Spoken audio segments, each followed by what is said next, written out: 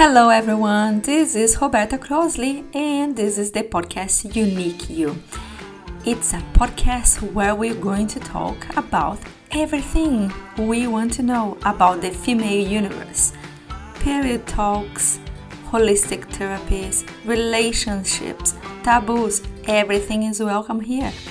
We are going to approach all these subjects with a curious mind, an open heart, and ready to learn. Come on, let's go!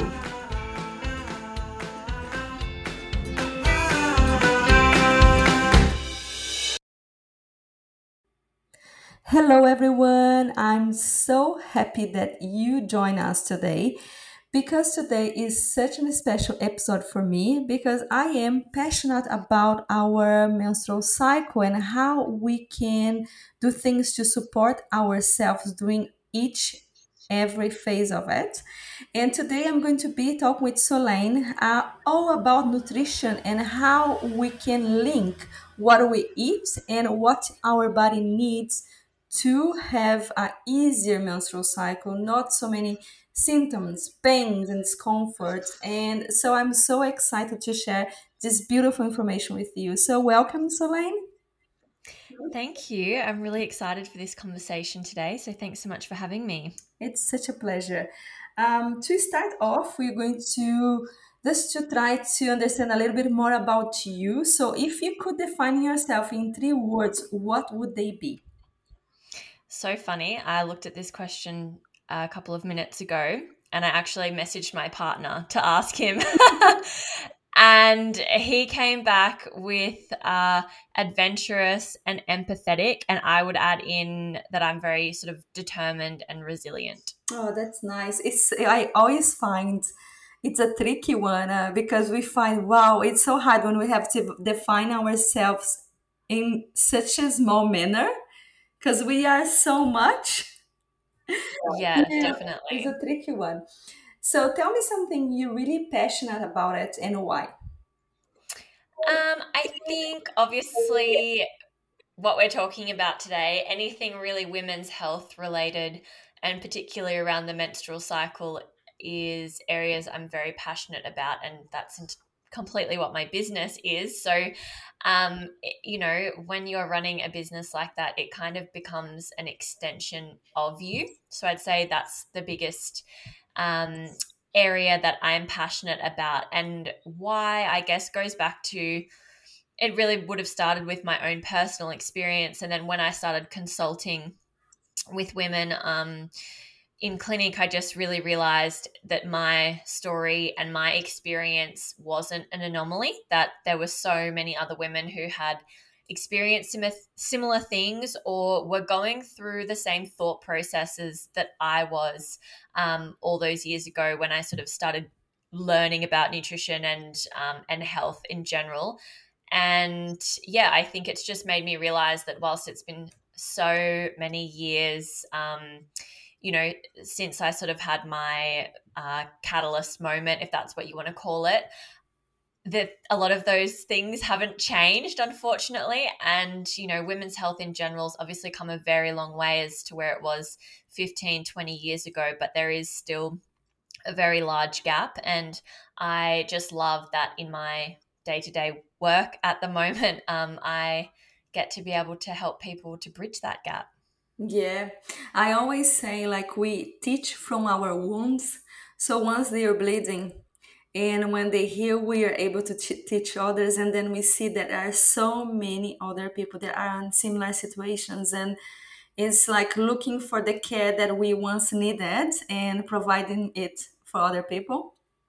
Yeah, definitely. It's so true. And I think that's part of why we go through hardships and adversities and things like that in life, is so that we are able to, you know, shorten the distance that maybe someone else has to go through that, because they're able to learn from us. Exactly, because I feel like sometimes when you see someone and you think like, oh, it seems so easy, like you're doing this, but actually to get to that point maybe was like so many years of preparation, study, suffering, and then you're able to kind of give bite size to other people because you already prepared everything before.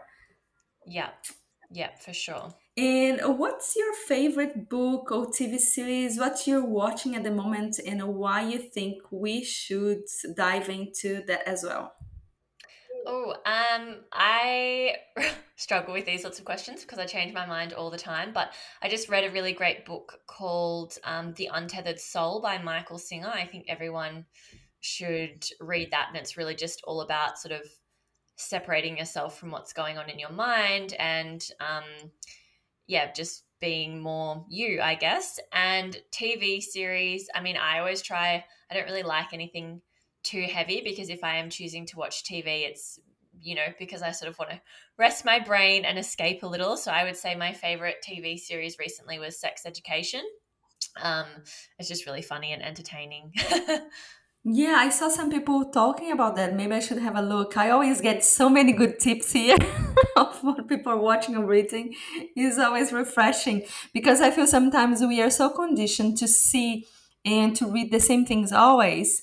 So when you get a different perspective and someone who shares with you, it's good because of that. It's good because it's light and fun. You feel like, oh, actually, I'm going to take a pic, and it just expands your perspective of everything. Yeah, for sure. Definitely. It's good to mix things up. Yeah, and thinking about like nutrition, your passion, and a little bit of your like why did you decide to do that? Can you walk me through how your journey with nutrition started and why?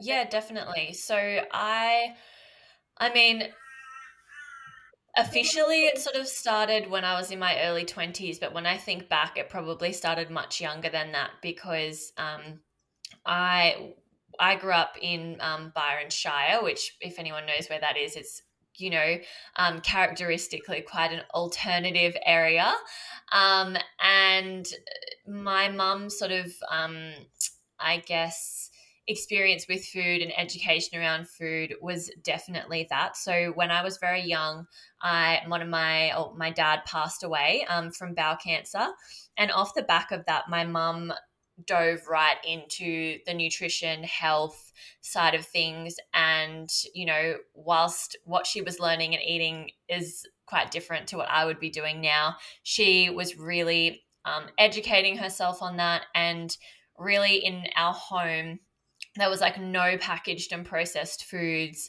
Everything was pretty much organic or grown in the garden. And just for context, like say if she didn't drink milk, but I used to drink cow's milk as a child, and she wouldn't buy it from the supermarket, she would actually go and collect it fresh from the dairy before it was pasteurized. And yeah, all of our produce was really in that same vein. So like the best quality that you could get. The freshest and very low like grains, low sugars, all of that. So say for example, as a treat on the weekend as a child, I was allowed to have some organic cloudy apple juice from the health food store, which I just think is really funny now when you see what kids get fed all throughout the week. So that was sort of my upbringing, and I do think that that has played a big part in me being more drawn to say nutrition over naturopathy or something like that. Um, and my mum is also French as well. So just culturally for her, food was always a really big, important part of our life that was always celebrated.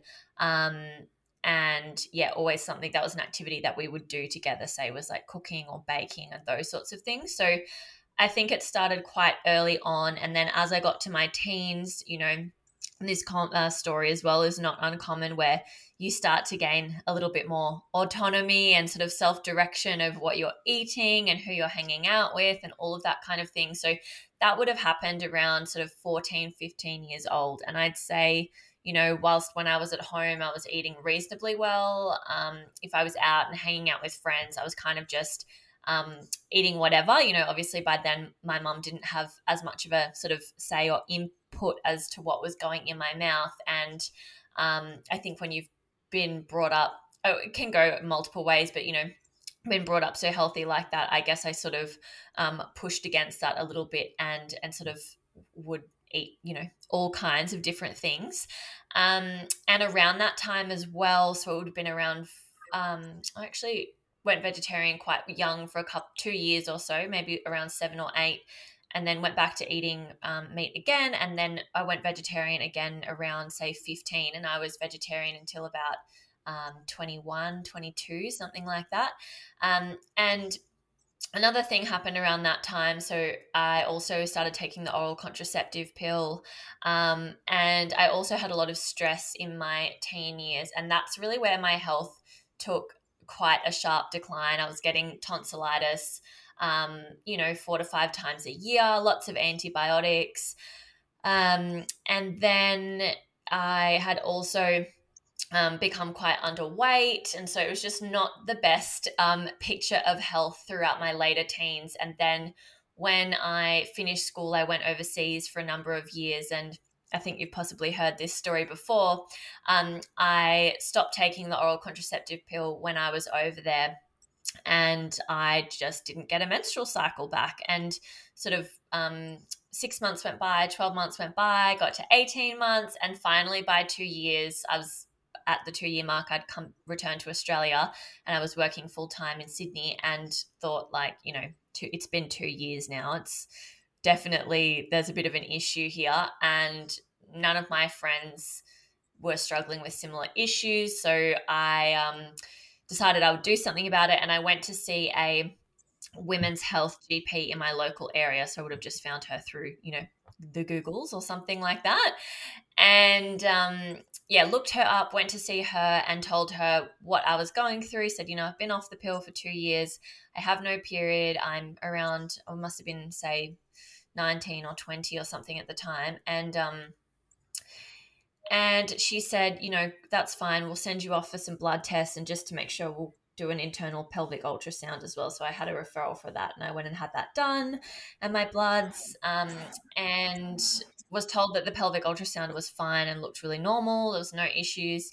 And then in regards to the testing that I'd had done, I was told again that my hormones were fine, and that there was really nothing that they could do, that my situation wasn't uncommon, and that their best advice was for me to just go back on the oral contraceptive pill and just, wait until I wanted to have kids later in my life, and then go off and, I guess, sort of cross my fingers and hope for the best at that time. I don't know. I wasn't really given much information around that. I was just handed a script and, told to go off and start taking it again. So I walked out of her office that day, honestly, just feeling so deflated. I had a script for the pill, which is not what I wanted, and I didn't really know much about any of this at that point, but I knew, I guess, that the pill wasn't the answer for me.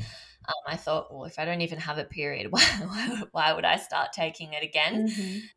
And per chance, I sort of met a naturopath, and my mum obviously had been very much into the natural health side of things growing up. So I always had that in the background, but I'd never really had that firsthand experience with a naturopath or anything like that before this point in time. And so I told her about my issues, and she said, look, come and see me and bring your blood test results, and we'll go through all of it together. We'll go through your diet. We'll cover it all.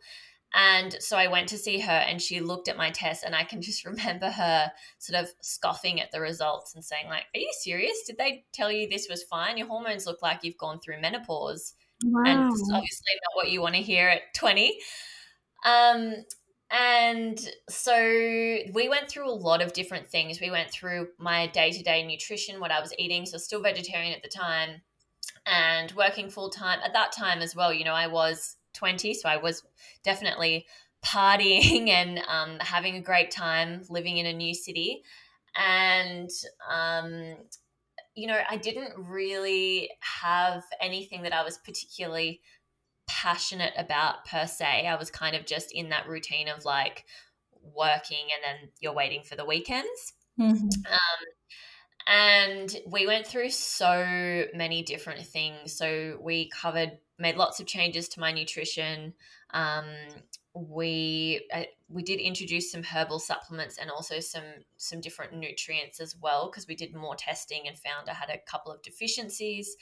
And then she got me to do actually a whole bunch of other sorts of exercises, like around, I guess, exploring things that interest me, and looking at I don't know, cooking and all of these things. So it was really in that I think process just that cut I off. started learning about food. And then as a result of that, getting back into cooking like I'd done with my mum for so long. And I just loved it so much. And actually, within it was a couple of months, so from memory, maybe around 3 to 4 months, I actually got my period back, um, and have had a period ever since. Um, and that whole experience, I remember going back to her about 6 months later or something, and I'd seen her every month or so, and just saying like, I think I want to do what you do. And yeah, that was really it. And she encouraged me. She told me about everything she did, and then I basically just packed up my life in Sydney and moved back up to northern New South Wales and the Gold Coast and started studying. And that's sort of like the rest is history, I guess, through my own experience. And it completely changed my life. Like it wasn't just the nutrition and health side of things that changed for me. That was kind of like the catalyst. And then so many other things I changed and have continued to for the rest of these years following. That's so interesting. Huh? I'm so sorry about your dad, and I think probably was like a big trauma for your family and how everything probably unfolded after that. Mm. And I completely understand you saying like you grew up in this environment that your mom was building, really focusing on eating really healthy and clean. But when we are teenagers, we want to do things for ourselves, right? We want to test the Mm. waters and see what is for me and not through the eyes of someone else. So I think that's completely normal that we kick back and we want things to be different to test. For sure, Yeah. for sure. And when you're that age, you think your parents don't know anything, right? Oh, yeah. Yes. And I was just thinking, yes, I see this of missing periods so much. And I feel like sometimes it's just so easy for people just to medicate us and to say, oh, just use the pill. The pill is going to regulate your menstrual cycle. And I feel like, oh my gosh, how can you say that? How can you do this to us? How can you numb our body to that, extent? And to think that's the solution for everything, for like acne, for everything that you should do, right? Yeah, definitely. I mean, I think there's a big issue, I would say, around women's health, but I don't think it's just around women's health, around, just proper informed consent of how things are actually working in our body, what that actually means. Like, to say that it regulates your period is very misleading because Mm-hmm. you don't actually have a period, nor do you ovulate when you're taking the oral contraceptive pill. So, you know, it's just not, frankly, not true to say that it regulates your period, because you actually don't get a period anymore. You get a withdrawal bleed from the synthetic hormones that you're taking. And in actual fact, when the pill was initially made and manufactured, there was no inclusion of the sugar pills. You know how you take the hormone pill for 3 weeks and then you have, or thereabouts, then you have 5 days of the sugar pills or whatever it is. Initially, that was never included, and so women would take the pill and not actually ever get that withdrawal bleed or that quote unquote period where they would bleed for 5 days. And the feedback that drug companies got from women was that that felt really unnatural, um, and seemed really strange. Like, yeah, of course it does. And so the drug companies were like, well, how can we, get around this with this consumer feedback we have? And so they actually introduced those 5 days or whatever it is of sugar pills every month to make it seem more natural. Yeah. And I feel sometimes so scared and amazed at the same time that so many of us still don't know these things. Still Mm, thinking that this is such an amazing alternative. And I feel like, come on, it's it's so damaging from what I see. Like I'm sure probably, in some cases a doctor going to see this is a solution that's not the best but needs to be used. I don't know. It's not from what I see, but I'm not a doctor, so I don't want to discredit all these things without knowing each case. But I feel that I grew up with people who, when they got their first period, and because it is irregular when you just adjusting, your hormones are just trying to understand what's happening and waking up and trying to work together. So they take their things to go on a contraceptive pill to help with that, thinking that was such a good thing to do. So I feel so sad, to think of how many of my friends went to that experience. And for me, I felt so bad with the pill that I couldn't take it. I felt so bad that my body could not accept it. So I feel at the time I was so annoyed and I was thinking, why me? What's wrong with me? Because all my friends were on this journey. And now I feel like I'm so thankful that that Yeah. didn't work for me, that I didn't numb myself on that extent. But I do think of, how things are different now, and how I try to educate my girls to be seeing things in a different way, to accept our bleeding as something so sacred, to understand that our body is doing an like such a powerful job to keep us healthy and to cleanse everything and to go through the changes. And the other thing that you were saying, and I was just came this thought to my head when you're talking about your tests as well, is so many doctors, they don't ask the tests, the hormonal tests, when they should ask, so they don't understand how to read the results. Have you had this experience before? Oh, I can't tell you how many times I will, if I'm seeing a newer client and they've had tests done previously, because obviously if I've asked them to get them done through their GP, I'm telling them exactly what day they need to have them done. But they'll send me some tests and they'll say, yeah, well, the doctor said my estrogen levels are fine or my testosterone levels are fine. And I'm like, well, what day of your cycle was this done? And usually they say, oh, does that make a difference? I'm like, well, yeah, it provides so much more context because they're irrelevant unless we actually know where we would have wanted that hormone to be at that point in the menstrual cycle. Like, I mean,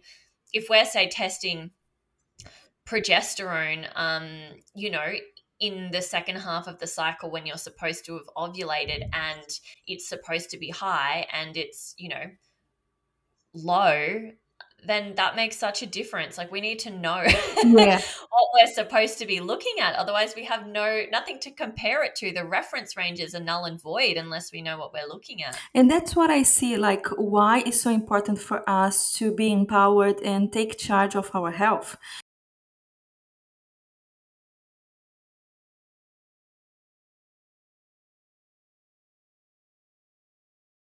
How we can support ourselves during our menstrual cycle. And I do believe we have distinct phases on our menstrual cycle. And I'm really curious to know, how do you think it correlates what we eat and how we feel around each phase? Yes. So, I mean, it depends where you look online. There's lots of different editions of this, and a lot of people will talk about the different seasons. So, correlating with the menstrual cycle. When I'm first starting with someone, I don't go into that.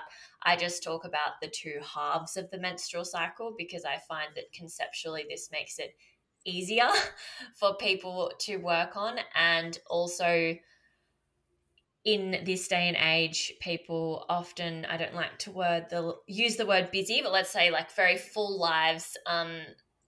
I don't see it as being, as applicable to eating different things for different weeks across the month. But the two halves work quite nicely. So if we start with, I guess, like an overview of the menstrual cycle. So day one is the first day that you bleed, that you have flow. A lot of women count it from the last day that they have blood or the day that that disappears, but that's actually incorrect. It should be the first day that you have flow is day one. And that marks the start of your sort of follicular phase. And that goes up until ovulation. Now, while you're actually bleeding, of course, you're going to feel sort of quite insular, like you kind of just want to take it easy, take it slow, stay at home as opposed to doing lots of social activities and that kind of thing. And that's completely fine. Like, I believe you should listen to your body and embrace that as much as possible. And then generally after you've sort of finished bleeding and you're really entering more into that follicular phase, you're going to start feeling much better, eventually much more sprightly. And then once you get around that middle of the cycle, which is around ovulation, if you are ovulating, then it's kind of like the best point in your cycle. Like, that week around that time is honestly like just the best thing ever. You have lots of energy, you feel amazing, and you feel like you could just take on the world. Like, you kind of feel like Superwoman that week. And then after that period, it's kind of like it's not hopefully night and day, but it's like a gentle decline until you eventually get your next menstrual cycle, and that period is called the luteal phase. So they're the two main sort of phases of the menstrual cycle. Now, in that luteal phase after ovulation, if hopefully ovulation has occurred, we've got a nice big rise in progesterone, and that can really stimulate the thyroid gland and increase that basal body temperature.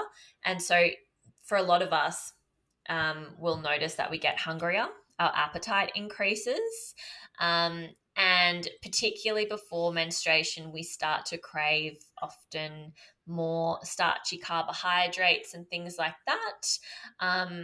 And I believe part of that is our declining sort of neurotransmitters and things like that as a result of lower estrogen levels before the cycle arrives. We're kind of wanting like a bit of a pick-me-up sort of thing. And also we become sort of less insulin sensitive around that time as well. And so that's in part the reason for craving more carbohydrates.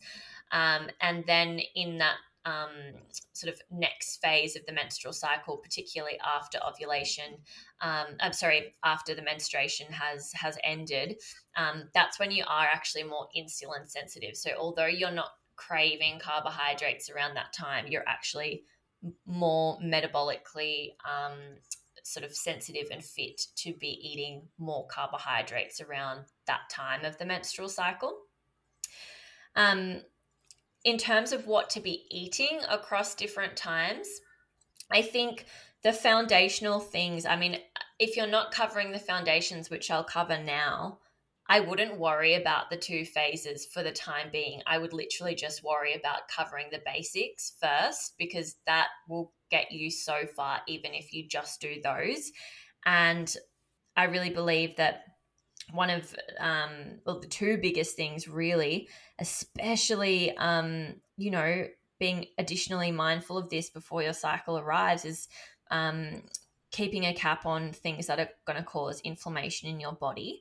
And that would be, for me, like sugar would be number one. Refined sugar, being really mindful about that. And then alcohol as well. So alcohol is one of the biggest things that is going to cause you PMS and issues with estrogen, which a lot of people don't realize. And then number 3/4 for me would be all around just really prioritizing real whole foods, and also looking at blood sugar control. So I believe that at least, as much as we can, we should really be trying to get in a balance of different macronutrients at each meal. So macronutrients would be carbohydrates, proteins, and fats. And sort of I teach my clients a principle around building their plate correctly with these different macronutrients, because if we don't have good blood sugar control consistently, it honestly is a recipe for the wheels falling off and certainly increase PMS in that second half of the cycle. That is so interesting. Two more things that I'm curious to hear your view on that I always comment with people that I'm working with or my friends and family, is about coffee and milk. Mm-hmm. Yeah. So coffee specifically, or dairy, or both?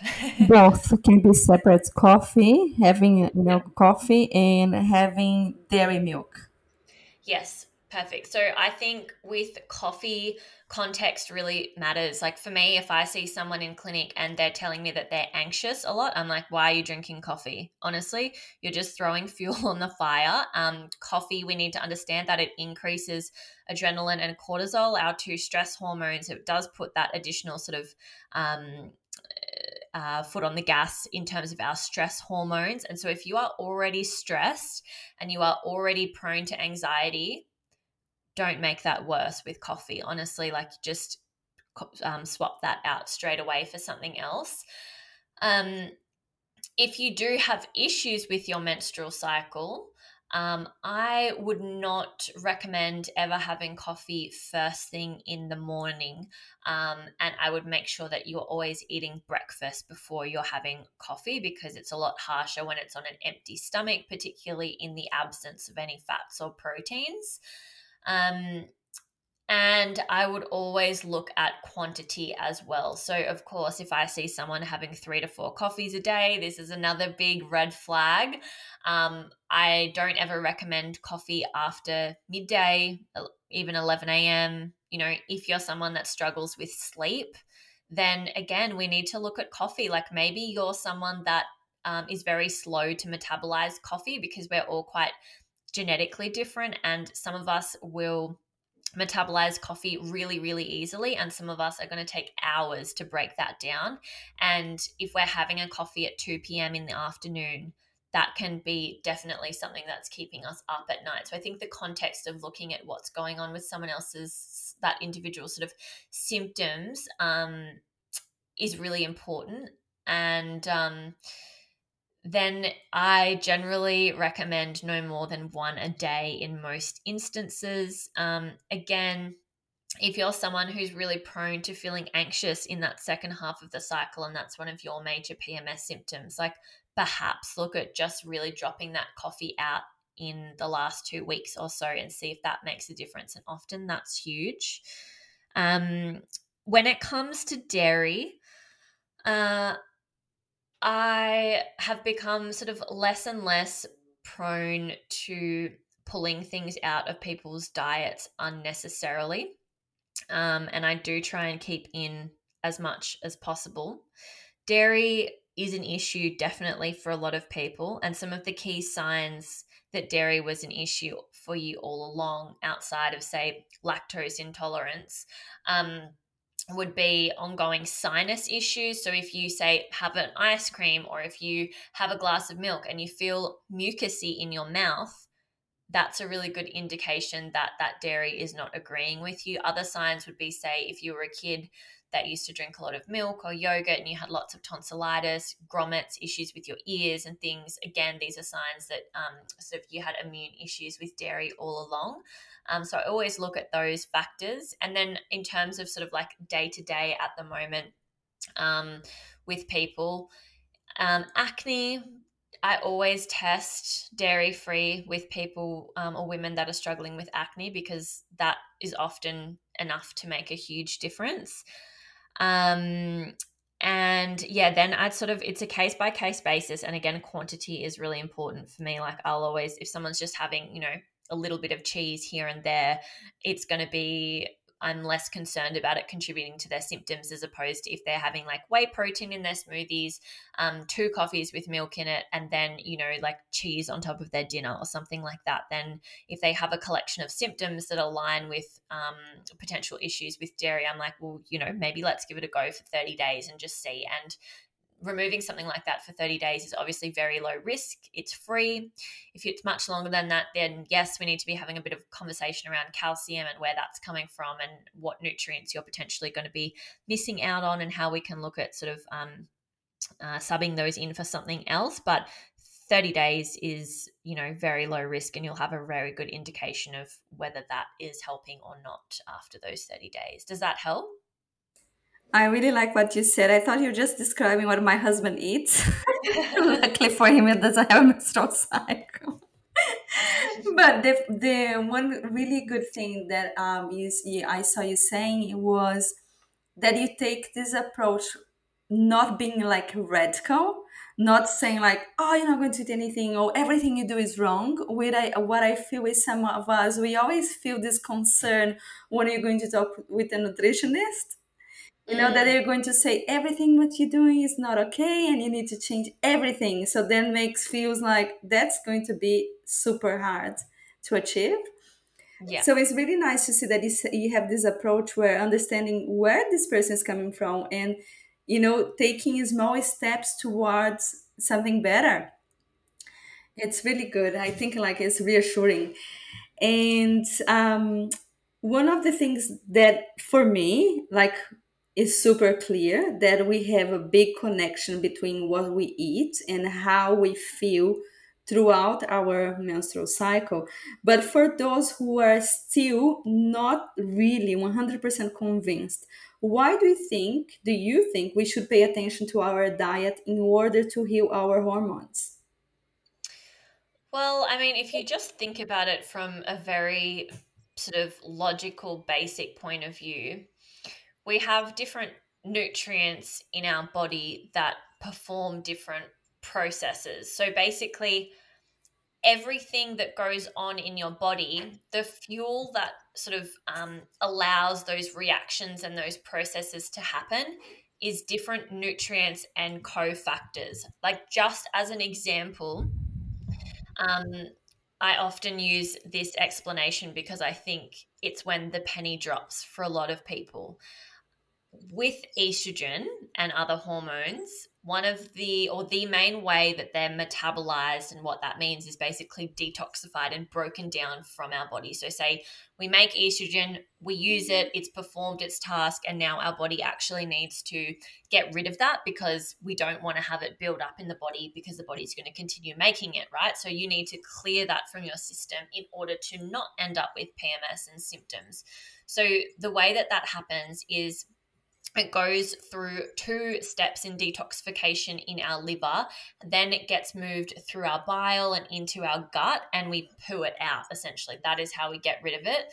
Now, those two steps in our liver are performed by certain enzymes. And say, for example, that step one in the liver requires something called CYP enzymes or CYP. They have a longer name than that, but we'll just call them that for short. Now, those enzymes don't just, our body doesn't just make those enzymes from thin air. The raw materials that are needed to make those enzymes are specific nutrients. So things like iron and B vitamins for that particular enzyme to be made. So if we think about the way that we get those nutrients is through our diet and what we eat. So if we are not eating a nutrient replete diet, and say, for example, we have existing deficiencies such as iron and B vitamins, which is not uncommon, then we actually don't now have those raw materials in order to make those enzymes. And that now means that we cannot metabolize that estrogen efficiently, which can be a huge contributing factor in causing PMS. And so that's why I'm always talking about nutrient deficiencies. I think people don't realize that direct correlation between what you're putting in your mouth actually then creates those raw materials for your body to do all of the things that it does. And so if we don't have enough of that raw material, aka micronutrients, then a lot of those processes either can't happen or can't happen efficiently. So we end up kind of like a congested highway, right? Like if you think about it like that, those hormones need to move down the highway so that they can, carry on and flow out of the body. And if you've got nutrient deficiencies going on, you're actually contributing to congestion on that highway, which, results in symptoms. So I think for anyone that's struggling to understand how food can impact the menstrual cycle. Obviously, there's the actual ovulation side of things and the creation of the hormones, but that's one of the best explanations I have because I think people can then realize that, oh, like I actually don't have the building blocks to even function properly, right? If I'm not putting the right things in my mouth. That is so amazing. I think you made it so easy to understand. And, I feel like it's when I think of mental health, once, like long ago, I heard one person say, "Oh, I used to work with this doctor, like a psychiatric doctor." And the first thing she'd request was for the patients to also see a nutritionist. Hmm. And at first I was like, why is that? I couldn't really, make the link. And now I feel like, oh my gosh, you need to, a part of anything you're doing or any disease or things you present, you need to look at your diet. You need to look what you're feeding your body and how this is, maybe potentializing the problem, or how this is making things harder for your body to get rid of things. So Yeah. Yeah. it's just so important for us to really pay attention. And I think because of we have so many things to do, we are always stressed out because of the way we live and now how we are living. I think it's Mhm. easier just to eat something just out of the fridge that is being processed and packed and made it easier for us. And I think like it's just we need to take a step back and start Yeah, seeing the bigger picture. I agree. And I think there's just a big systemic issue. This is just sort of a manifestation of that, but I think leads to a larger issue around society just wanting things that are quick and convenient and easy, right? Like we see that so much. I mean, like if you think about generations ago, or even our parents' generation, if they were having people over for dinner or doing a dinner party, like they wouldn't start getting ready for that. Like I think about my grandma. I mean, obviously French, so perhaps slightly different. But if she was having people over for a dinner party, she wouldn't start preparing for that dinner party the night of. No, no, no. She would have started getting things organized and prepared days before, Mhm. because there was like time and yeah, I guess more appreciation around doing things properly rather than just getting things that are quick and easy and instant. And I think that is a real issue with our society, just wanting instant gratification over things. And I think we see that not just in nutrition, but across many different aspects. Yeah, I feel like the same with my background. My family is from Brazil. My Mm, grandmother's background is from Italy, so she was like a lot. My family is lots of things around food. And what I remember growing up, she didn't like to buy things from the store. She had this big resistance, and I used to find like, oh, she's such a weirdo, like doesn't want to buy things that are pre-made. But she used to have her veggies and her flowers and her herbs and everything, and she would take pride of that, of working with that. And until I was 8 years old, I only drank milk from the cow, from my grandfather's cow. I Until 8 years old, I never had any milk from the store because of how we used to live. But I feel like now it's so different. It's completely different as well. Like I feel I no longer drink milk from the cow, so that approach would not work completely. But I feel they used to take pride of that process mm, of mhm. having that food, of growing that food, of making sure they didn't use anything that was toxic. And what I feel now, I feel like I'm one step further of the craziness. And I even think of like the energy of this person when they are making this food. And I Yeah. remember she used to say to us, like, but you don't know how this person is behind the store if they're sick or if something is going on. And I was like, I could not make any sense of that. And now I feel like, wow, she was so wise if I was just like more prepared to understand, but I couldn't because I didn't want to be different. I want to be just like the other child, like the other kid. Mm, yeah. And now I feel totally going backwards sometimes. I feel like going really backwards on how I do things and how I want to do things.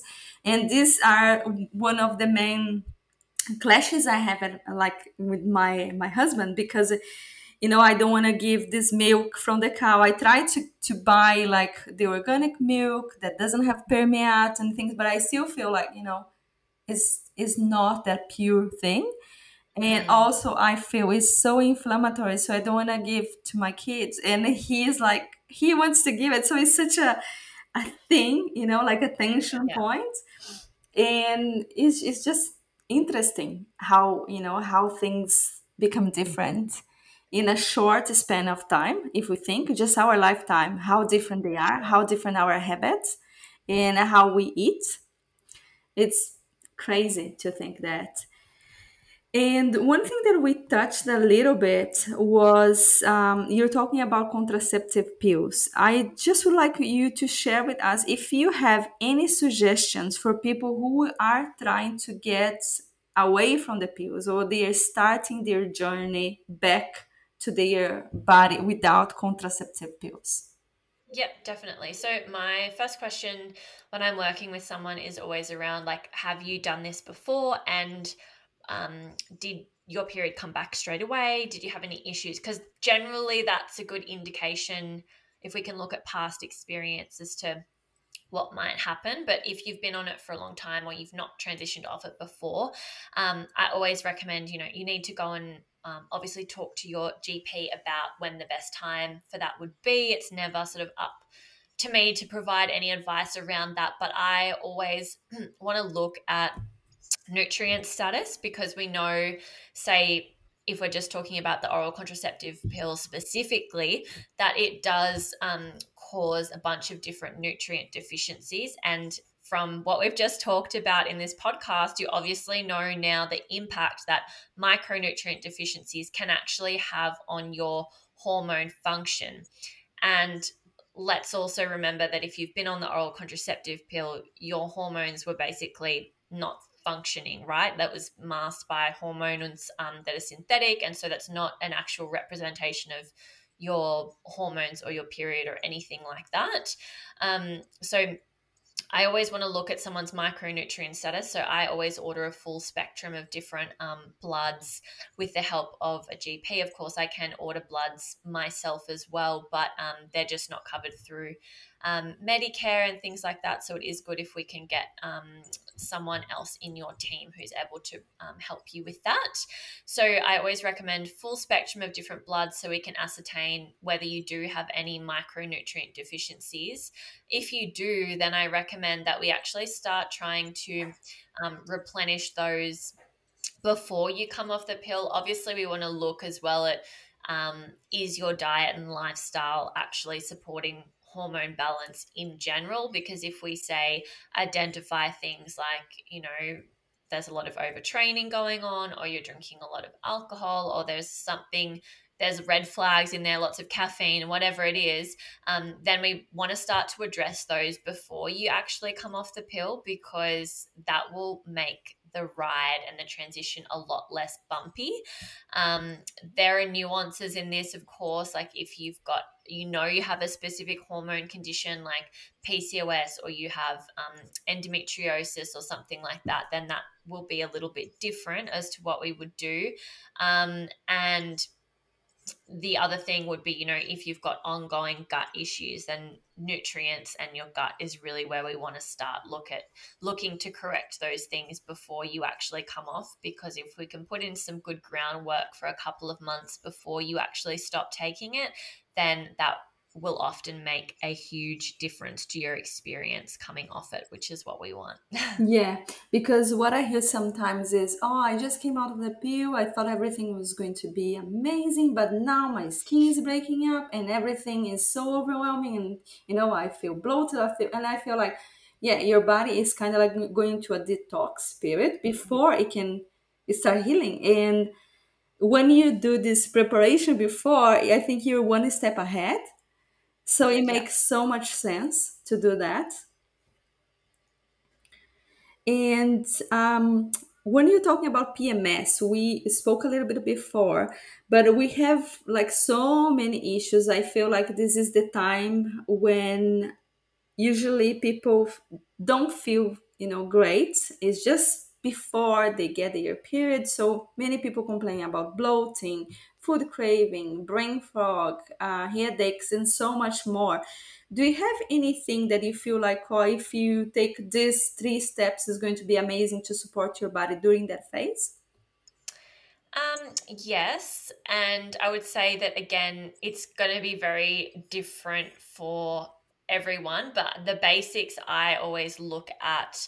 Um, which I've sort of touched on, would be food wise, like making sure that we're reducing inflammation through things like the sugar, the alcohol, the real food, and just really trying to prioritize the real food side of things. So, really taking that burden off your body.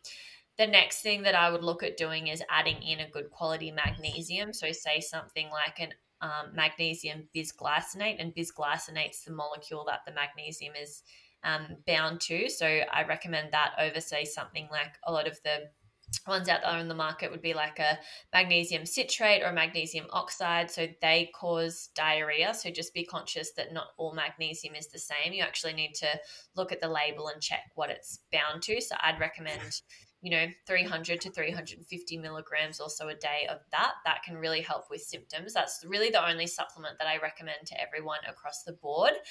And then the last but not least thing would just really be looking at some environmental factors around like sleep and stress, making sure that you're sleeping as much as you can. So, say like 7 to 9 hours a night. And the stress side of things, just really thinking about what that total load is for you and what you can do. It's not, sometimes we can't get rid of the stressful things in our life, but we can do other things to balance that out, whether that's journaling, putting in some more time in our calendar for us, or actually if there's loose ends in our lives that we can actually sort of tie up, looking at what we can do to tie those up, whether that's delegating something to someone else in that period, but just really looking at what we can take off our plate. I'd say they're the three sort of number one things that we can look at doing. Beautiful. And when you're talking about magnesium, do you recommend that people take at night, or there is any specific time you should be looking at the magnesium? Yeah, I generally recommend after dinner. Cool. And what are your thoughts around seed cycling?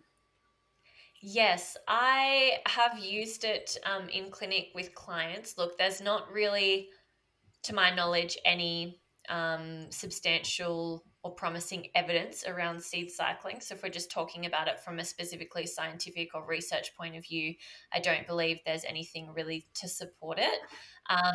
But in saying that, if I've used it, it's as an adjunct to other things. I would never use it as like a standalone intervention. But I do think that it can be a useful tool in women with amenorrhea or women who don't have a cycle at all and that we're trying to get back, because I believe that it's something that actually helps to, when you're so out of touch with that natural rhythm of your body and what your cycle is supposed to be like, that's something that can actually, or a tool that we can use to help you bring some of that back into your life while we're waiting for that period to come back, because that's commonly what I hear is like that disconnected feeling from your body. And so I do think it can be really beneficial as part of the entire intervention, but certainly not something I would rely on entirely. Yeah, I find interesting what you just said. Like it's not proved scientifically.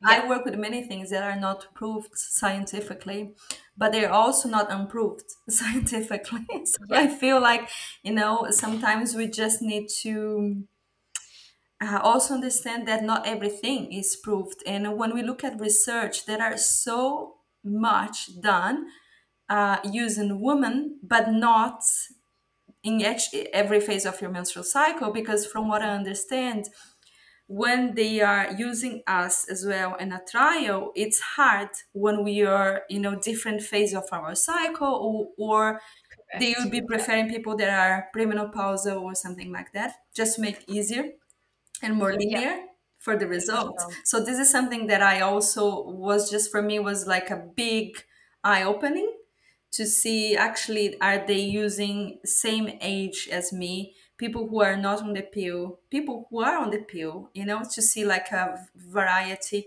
of results, or just they're going to like a easier model. And what I found, like through my personal research and talking to friends who were doing like a doctor degree or something like that, is very much known that this subjects might be out of reach, and you should just comply with things that are easier to prove.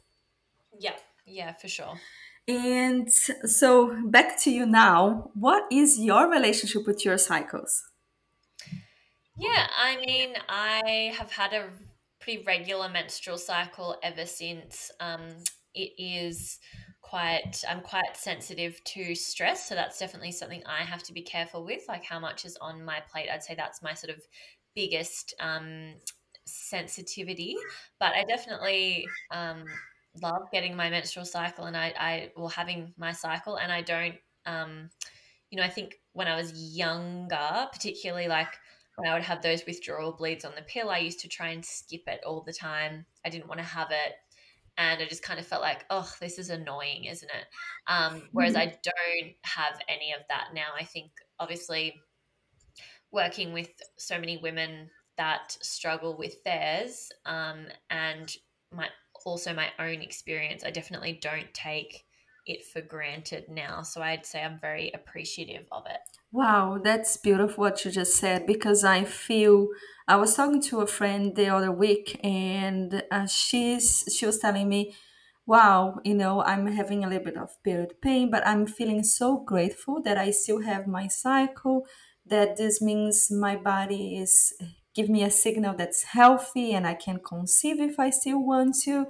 I felt like, we were not taught to be Mm, grateful for that and to understand the true gift of this menstrual cycle and everything that we have been given to you know to generate here. And I feel like this is really really powerful to think like yeah. that. Do you have any special rituals during your menstruation? I actually don't really. I was thinking about this just before we started recording, and I mean, I guess I probably do a bit more sort of nice, pampery things around that, and definitely take it really easy on the first day or two. If I am working, if it's a work day, then I just really do the bare minimum, which I obviously have the luxury of running my own business. But certainly, if it's the weekend, I just really try and not really do too much and just relax and take care of myself. But yeah, that's really the main ritual. I mean, other things, I'm obviously very aware of where I'm at in my cycle all of the time now because I've tracked it for so many years now. And I also use something called a daisy, where I'm constantly tracking my temperature changes and my fertility each month. So I guess I'm so aware of where I'm at each point that there probably are rituals I'm not even aware of. I mean, with like, I'm quite active, and I guess with my training and going to the gym and things like that, I definitely taper things down in that last sort of 5 days or so before my period arrives. And definitely day one or two, I generally still try and exercise, um, because that makes me feel better around that time mentally. So I definitely prefer some kind of exercise. I don't do nothing, but I definitely take it easier in the lead up to, which is something that I probably wouldn't have done before. Yeah, I think once we become a little more conscious, you see how your body is responding. You're not just moving because you need to move or because you have a certain schedule. Yeah. So I think that's really interesting how we change because we are aware. And one thing that you said, like I ponder on that a lot because I also work for myself and I am in charge of my schedule and all the things that I take on board. And usually during my menstrual days I do a lot of things different. I have like rituals and things because I work with plant medicines and I have the whole thing that I want to do. But I used to think that was a luxury, but I don't think it's a luxury. I think this is something that we need. Our body is going to a massive process of transformation, and our body needs us to slow down and to eat certain foods and to quiet down. I feel like this has been indoctrinated on us that this is a luxury, that this is something that is almost like self indulgent if we do. And I have another podcast that has is like, older, because I do things in English and things in Portuguese as my main language. And one of the people that I interviewed for my other podcast that was amazing for me, she has a business, like a big business, that she makes like essential oils and many like soaps and things like that. And on her business, all the employees that are women, and I think is most of them, when they're having their period, they can choose one day to be at home, and they still paid for. So that for me was like the most human way to treat someone. And she says when she talks with other business owners, they feel like, how can you do that? How can you afford that? They are going to, be lazy or just think like. And she says like, when on your luteal phase, they make up for it. Yeah. They work Yeah. so much, you don't even have to worry about that. And because I Yeah. think they feel so respected as well, that I feel like it's amazing, like, to have someone who got in that position.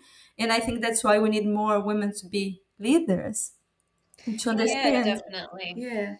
Yeah. I mean, I think when I said luxury, I more so meant in terms of like, I do think that's great if we can be taking a day off around our cycle. And I know that there's some other countries that have introduced things like that. I think Japan is potentially one, and maybe one in Scandinavia, I believe, as well. But I'm also meant like luxury is in control of my own schedule, as opposed to, say, women who um, aren't, maybe self employed and have things that they have to do on that day, unfortunately. But it's Yeah. tough, because I remember when I used to, when I was 13, it's like I was starting my career and working for other people, just having to take a period and go to work in pain and not feeling my best, but I had to, Mm, because every month you're going to take a day off. It felt like I didn't have that space. I didn't even have that dialogue to yeah. feel that it was safe enough for me to say like I'm not okay, and I can't do my best today. I can't be here for myself. How can I be here for others? Right? Mm, So I feel like it's just, changing slightly. I think a lot more changes are going to come from that. And I really hope that we are able to see the value on this, and to honor our body and everything that needs to go through for us. mhm. And what is next for you? Great question. Next year, I'm doing a master's in reproductive medicine, so I'm going to do that over sort of a year and just a little bit. So I'm excited to start that. Equally, sort of nervous in taking that on, whilst also continuing to run my business. But I'm sure I'll make it work. So yeah, I'll be starting that in February next year, and doing that over about a year or just over, because I'm sort of doing a hybrid part. It's not really part time, but it kind of is, sort of schedule. So looking forward to that and how I can bring in more of that into my business as well over the next few years. And in terms of sort of my business, I'll be restructuring a few things next year.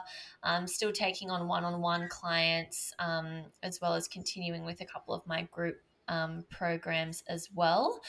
And that's about it, really, in terms of my business. And then I think possibly building a house next year as well, which is also very exciting. Yeah, lots of new beginnings, huh? Yes, yeah, Yeah, really definitely. cool, really exciting times. And what would you do if you knew you could never fail?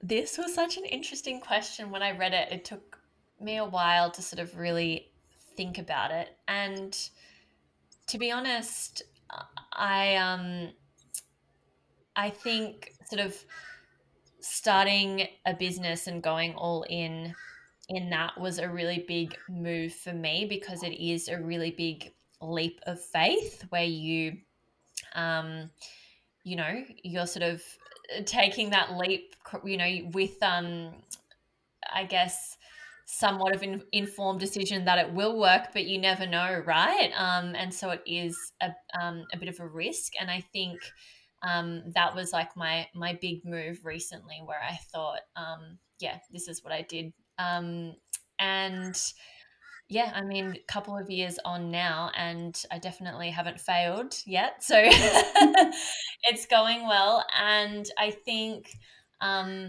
I don't really know if there's anything that would hold me back in that sense. Like, I'm not really someone who would shy away from trying something or doing something because I was worried about failing. So I don't know if that sounds sort of arrogant or not, but I thought I sort of stumped with that question because I think I'm that person that will just always give it a go, even if I'm not 100% sure. If there's something that I want to do, then I'm just going to go for it. Yeah, I always think like I'll probably get a lot of tickets.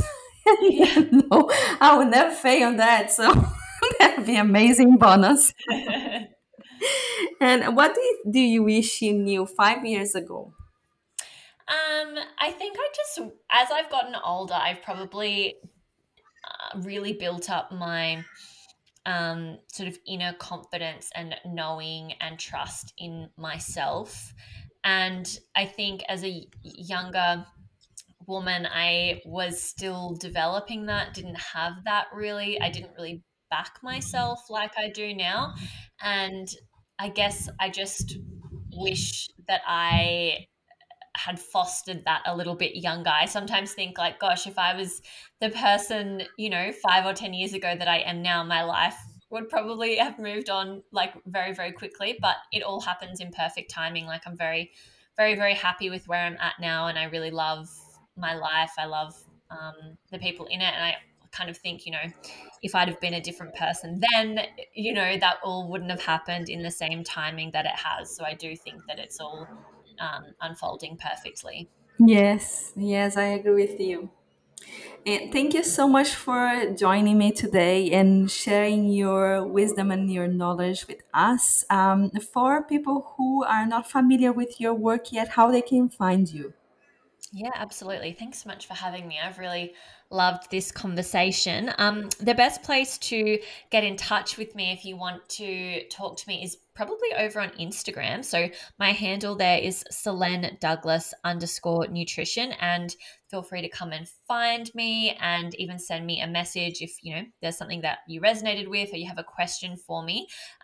Equally, my online home, my website is just my name, so SeleneDouglas.com, and there you can find blogs, my own podcast as well, which you can find on Apple Podcasts or Spotify. There's obviously everything about me, my services and everything like that. So yeah, that would be the two best places. Thank you so much, and I'm sure we chat soon. Perfect. Thank you so much. Thank you for being here today. I really appreciate you, and I hope this episode helped you to see things in a different perspective, or maybe even inspire you to change something that has been bothering you for a while. If you feel that it moved you in any way, please do share with your friends, with anyone that you think might need, or through your social media, or anything that you feel that should be done.